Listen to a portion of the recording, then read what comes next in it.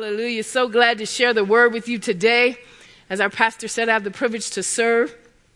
And we know we're not that congregation because the Bible says, henceforth we know no man after the flesh, but after the Spirit. And so I pray today that you will hear the heart of what I believe God has given me for you in this hour.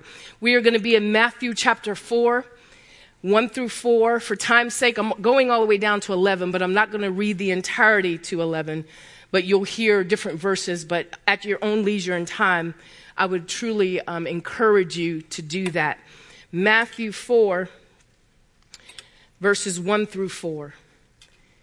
And it says, Then Jesus was led by the Spirit into the wilderness to be tempted by the devil. And after he had fasted 40 days and 40 nights, he then became hungry. And the tempter came and said to him, If you are the Son of God, command that these stones become bread. But he answered and said, It is written, Man shall not live by bread alone, but on every word that proceeds out of the mouth of God. It is written, Man shall not live by bread alone, but every word that proceeds out of the mouth of God. I'm going to read that one more time. It is written, Man shall not live on bread alone, but on every word that proceeds out of the mouth of God. Father, we thank you for your word. It gives us life, direction. It gives us your heart. Father, as I share, I say as John, I must decrease that you increase. Father, may we hear you with the spiritual ear. We thank you for your word. In Jesus' name, amen. Well, the title of my sermon this morning is It Is Written. And it's so important. Our pastor has been doing a series on the word of God. What is written? And as I was listening to the sermon last week, he had jumped into Hebrews 4, part of his sermon. And he said two things. We have an inheritance and we have power. And it hit me then, not that it's new revelation, but a reminder of what we really have when we are saved. And the fact that we lack not one good thing. Now, sometimes we'll look around and say, well, where is it? I mean, Lord, I'm lacking. There's things that I need. There's things that are going on. But how many of you know we are in the middle of a spiritual warfare? The moment you said yes to Christ, you enlisted in the army. And your baby shower gift was the whole armor of God. Now, if God is giving you the whole armor of God, and he's trying to tell us something. Not only are you in the family, now you're about the Father's business. And the Father's business is to advance his kingdom. So it's not just that we got saved and we're going to wait till the sweet by and by and we're going to wait till Christ comes back and we're going to live in heaven for eternity, which is all true. But he has a work for us to do here. Because he said, it's not my will that any perish, but that all come into the knowledge of your saving grace or his saving grace. And how many of you know our pastor, our leaders can't reach people you can reach? He said, it's not his will that any perish. So everybody that's around you, whether it be your neighborhood, your family, your workplace, that is your missions field to advance this kingdom so that one person perishes on your watch. They should know Christ because you are right there. So I want to go to this temptation that we see. Now, this tells you how dumb the enemy is because he's trying to tempt God himself. Now, we have an adversary, and you need to know that. The greatest deception he has today is that he doesn't exist.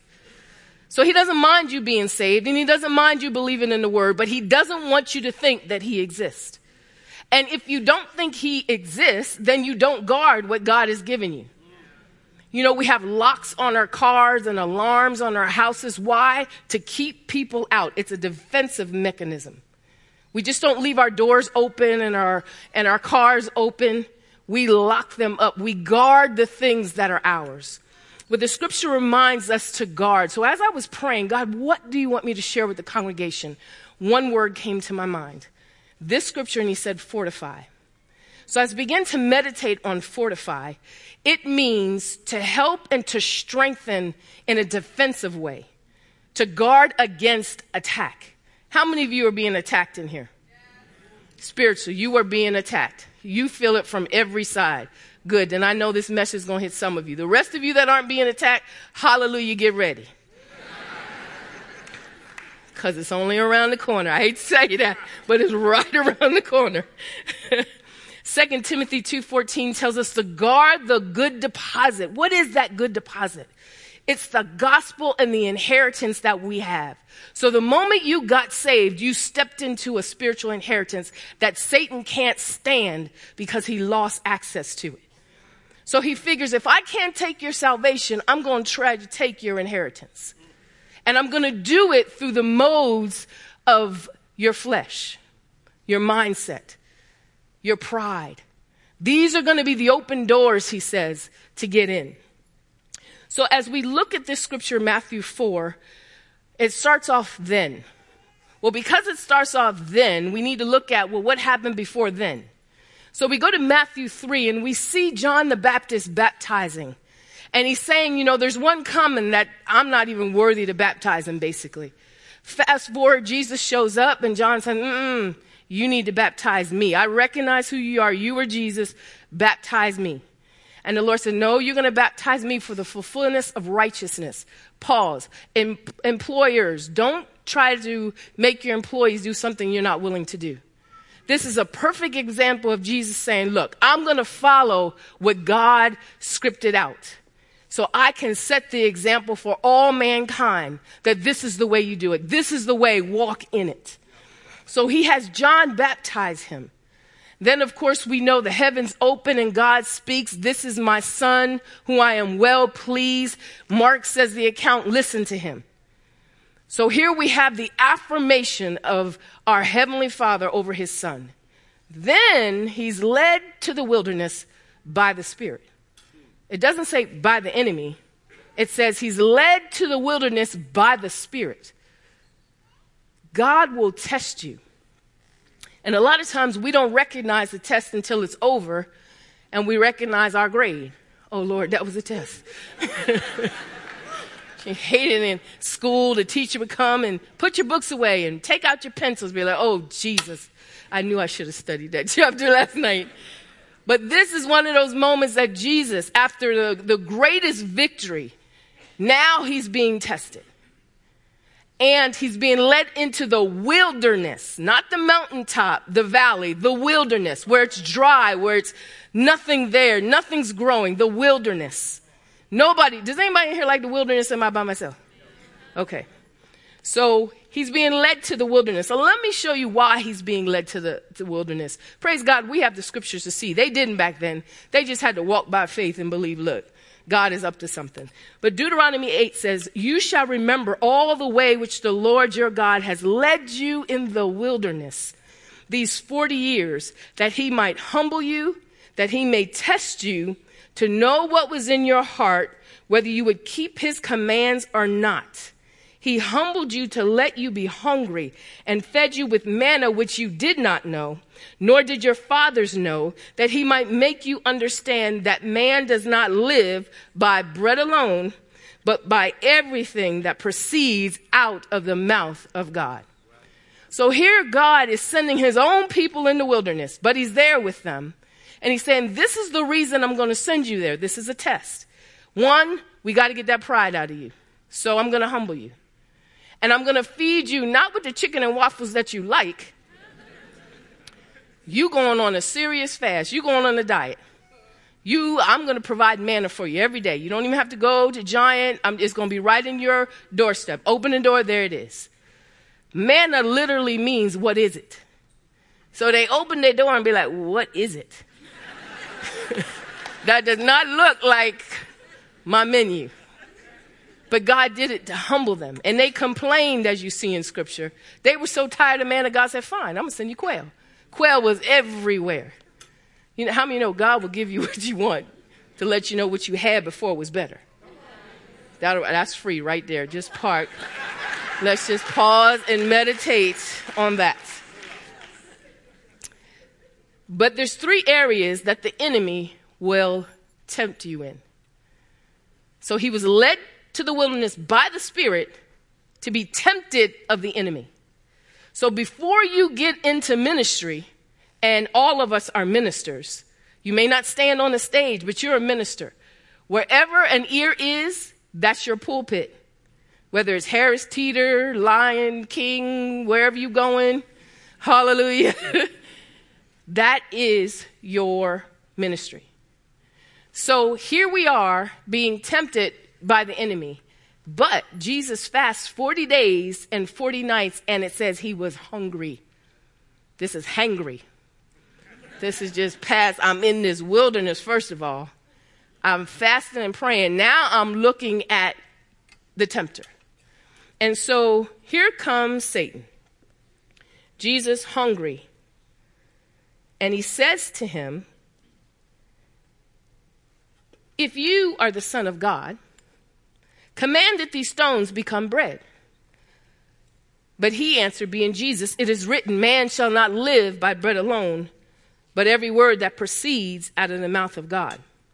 So here the enemy is tempting Jesus in the lust of the flesh. His desire. His desire was he's hungry and he wants to eat.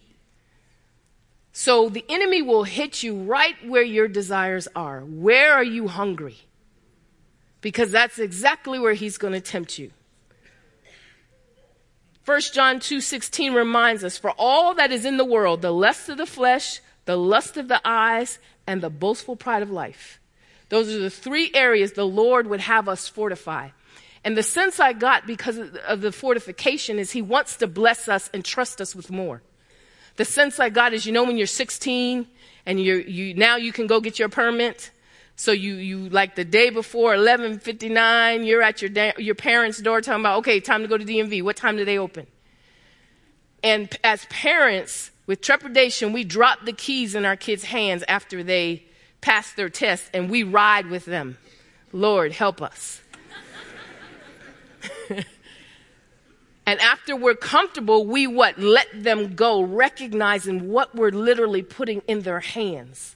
It's more power. It's more authority. Now they can really be transit. That's the kind of sense I got as I was praying about this fortification, that God wants to trust us with more. And in order for us to be trusted with more, we need to make sure we are fortified in these areas. So we see the first place that the enemy attempts him is where he's hungry. So we need to ask ourselves, what are we hungry for right now? Is it a spouse? Is it a job position? What is it that we've been fasting and praying and now we're hungry? We've waited on God and we're hungry. That's the very area you need to fortify, because the compromise will always come before the promise.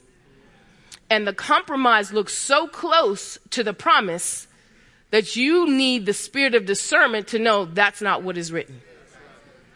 Because the enemy was quoting to Jesus what was written. He was saying, it is written. The first time he quoted Deuteronomy 8. Because it says, as I read earlier, you shall not live by bread alone. So here the enemy is quoting the scripture. Who is this adversary? Well, we know he's a fallen angel. Remember in Isaiah 14, this is how he got kicked out. His little speech before he got kicked out. How have you fallen from heaven, O star of the morning? Now they called him the star of the morning. It was Lucifer, an angel. Son of the dawn. You have been cut down to the earth. You have weakened the nations. But you said in your heart, where did he say it? In his heart. I will ascend to heaven. I will raise my throne above the stars of God. And I will sit on the mount of the assembly and the recesses of the north.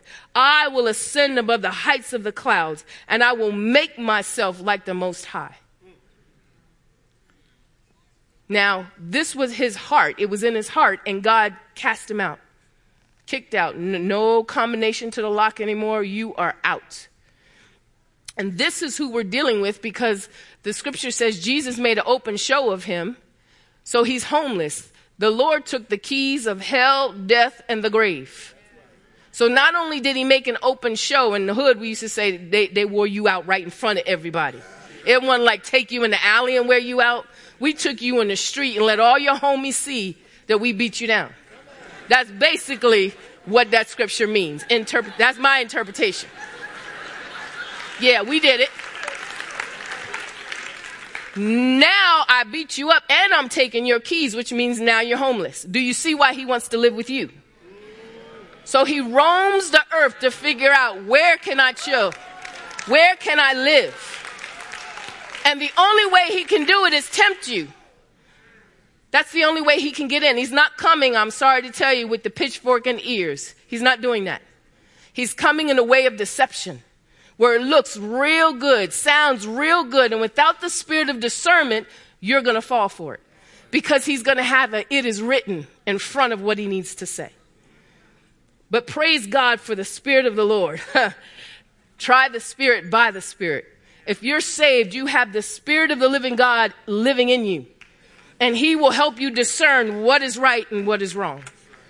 In this season, I believe we're not going to fight against the world. We're going to fight against the church who is cardinal.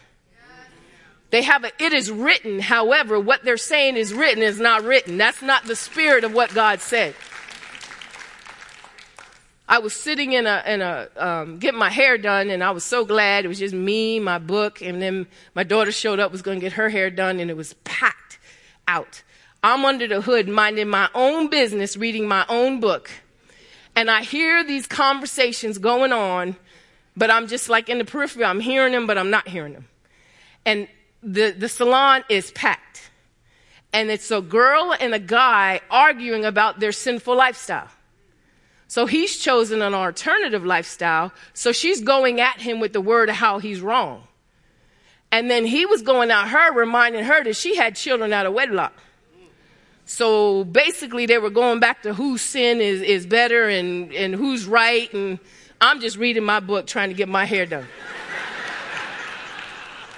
So the man looks at me and he says, "What do you say?"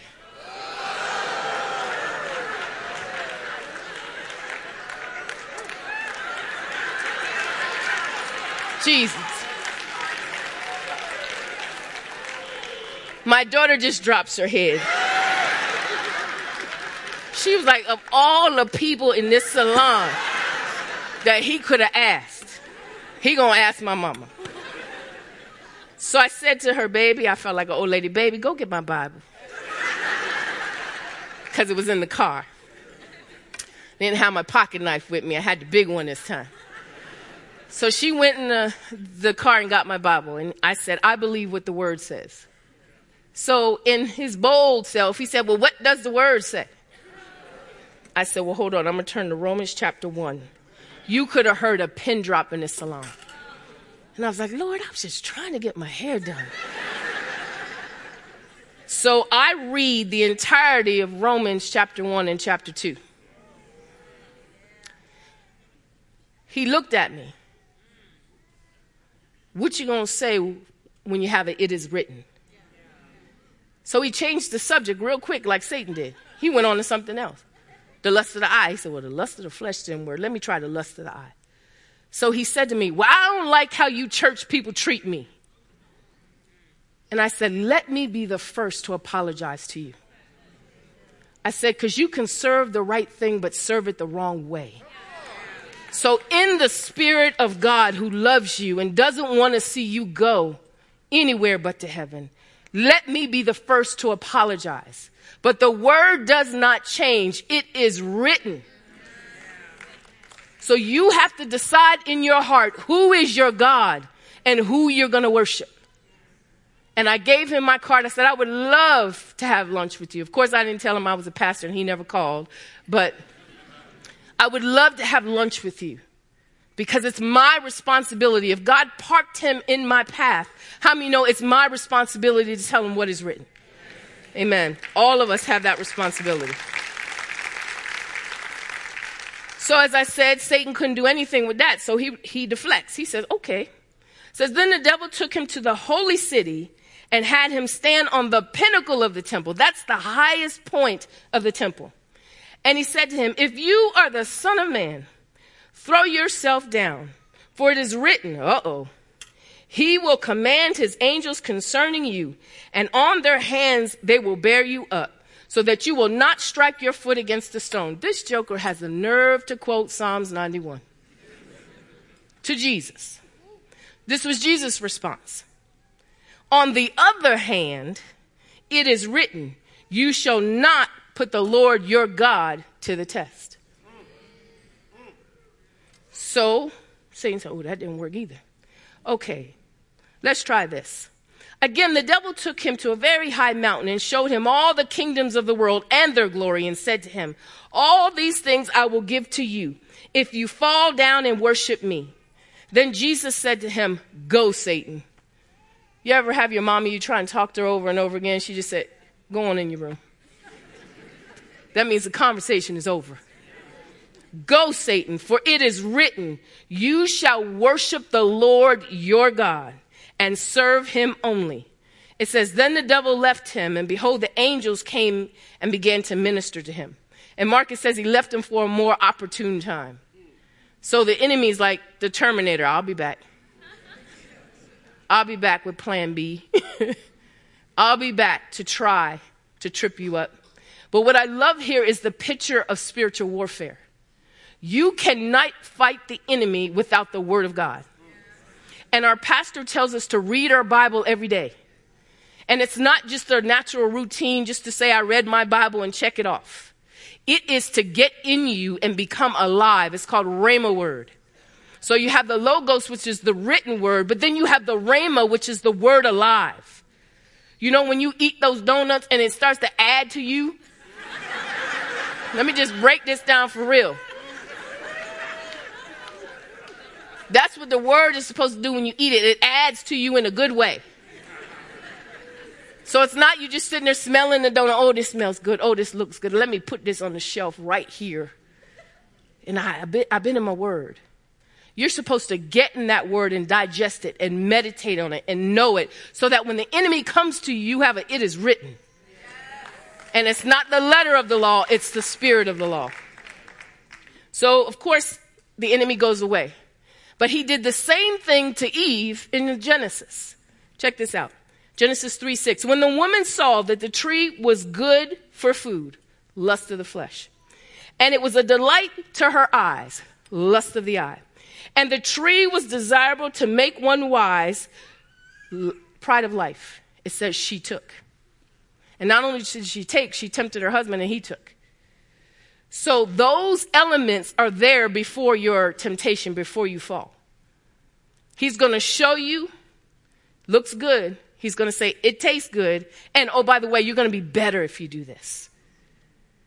And she took. So God wants us to fortify those areas so we're not deceived, but we walk in discernment.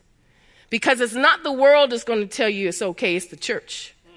It's those who do not understand the spirit of the law. It's the letter of the law they live by.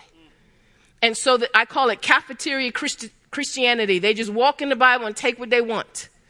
And in immaturity, when they sit at the table, they got a bunch of gummy bears and pizza on their plate. And then they're trying to nourish you.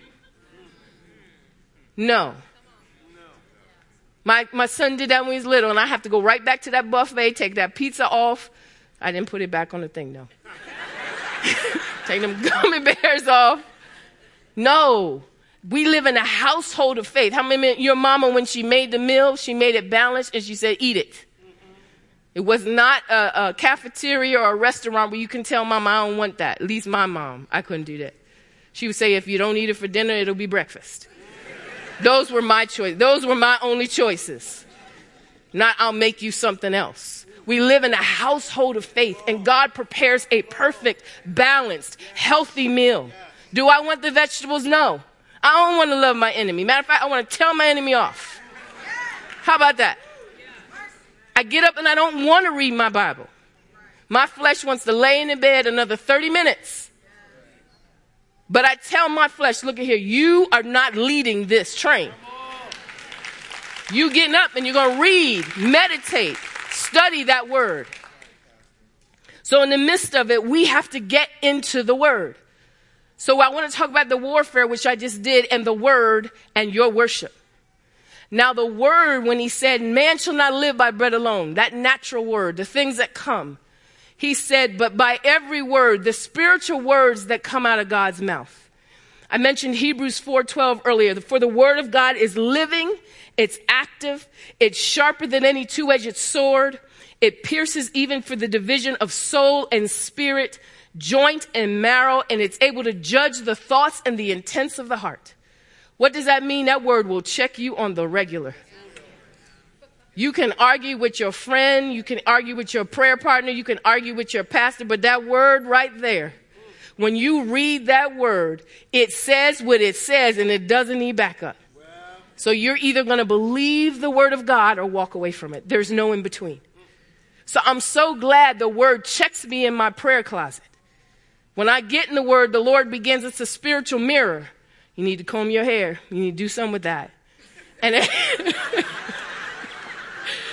and praise God, it's not condemnation. How do you know he's helping us? Because you don't want to go out there and your coworker look at you and say, babe, is everything okay? You want the Lord to do that for you. So that word is so important to get in because it gives us life. It discerns for us. We as a church need the spirit of discernment. Most of the things that come on TV that say they're talking about God, I'm like, what Bible are you reading? The world needs the truth. And we don't make people comfortable. God is after our character, not our comfort. You're not going to grow if we make you comfortable. He's after our character, so we change and we're more like him. That's where the power is. 2 Corinthians 3:5-6 says, not that we are adequate in ourselves to consider anything as coming from ourselves, but our adequacy is from God, who has also made an adequate as servants of a new covenant, not of the letter by the Spirit, for the letter kills, but the Spirit gives life. What does that mean? Don't just live by the letter of the law. Live by the Spirit of the law. God came to fulfill the law, not to demolish it or get rid of it. It was a shadow of the form. You ever walk down the street and see your shadow? We can see it, but it doesn't have the details of what you have. So I can tell it's you by your shadow. But when I see you, I see all the details, your eyes, the color of your hair, what you're wearing. The shadow does not tell me that. Well, Jesus is standing here saying, I am the shadow and I am the form. Now the letter of the law and the spirit of Lord have met, or spirit of the law have come together. And now we see the heart of God.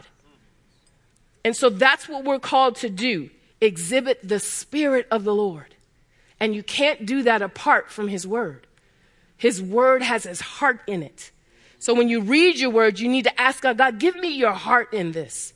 I just don't want the letter of the law. Don't want to go out there condemning. When I first got saved, I used the Bible as a Uzi. My family saw me coming and would run. Like, here she come, y'all. Who invited her to the family reunion? Because I just had the letter of the law, what you're not supposed to do and what you're supposed to do. How many know it's so much bigger than that? I told the earlier service my son was being funny. I said, go get my Bible in the room. It's on the dresser. He went in there and came back without the Bible. I said, where's my Bible? He said, it's on the bed.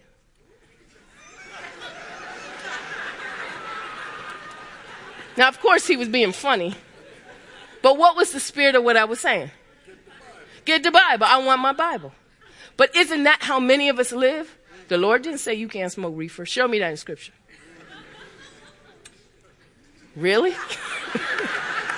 I'm sorry. I just convicted the front. Somewhere in this front row. I'm not going to point. Just somewhere in this front row over here, y'all. Hallelujah. I'll move on to my next point. Worship. Hallelujah. God said, Matthew 4:9-10, and he said to him, all these things I will give you if you fall down and worship me. Oh, that's the motivation, Satan. You want me to worship you. That's right. Then Jesus said to him, go, Satan. You only worship one person, and him only will you serve. Today, God is calling us to fortify the lust of the flesh, the lust of the eye, and the pride of life that we see in the world. We need to lock the doors to those things. And we need to walk by the Spirit of God, not fulfilling the lust of the flesh. I don't care how hungry you are. Stay hungry. Esau and Jacob, Esau lost his birthright because he refused to stay hungry. Jacob got it. Don't give up your inheritance that God has given you. Stay hungry. Know the importance of what God has given you. Because just like the enemy did to Jesus, he's doing to us. He's questioning our sonship. Because within our sonship is the inheritance. So is God able to provide for you? Is God able to protect you? Is God able to help you in this present time? And he'll point to the things that you're lacking to say, he introduces doubt. But you need to introduce him to the Spirit of the Lord in worship. And just like Jesus said, you say, go, Satan. Let's try that together. On 3. 1, 2, 3. Go, Satan. We don't have nothing to say to you.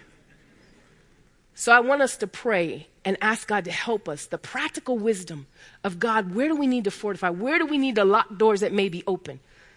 Where am I hungry? Where am I tired? Lord, what have I been looking at that my eyes are starting to look at that more than you? Because if we don't get those things, the enemy's going to come in and take your lunch, your inheritance, because that's really what he's after. He wants your worship and your inheritance. And I pray we all do what Jesus did. Go, Satan. Let us pray. Father, we thank you so much for this example of spiritual warfare. Lord, we cannot fight or have power outside of your word.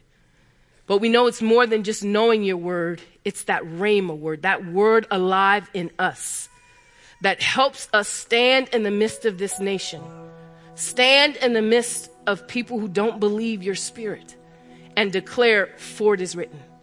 I thank you that we do it in love and not condemnation. We do it in hope, believing that people will hear your voice and turn from their wicked ways. Father, show us practically if there's any doors that we have open to the enemy. The lust of the flesh, the lust of the eye, the pride of life. We want none of it, Lord. Help us to lock every door, every window, every access, Lord, that the enemy will not come in. We've chosen to worship you and you only. We thank you for fortifying, Lord.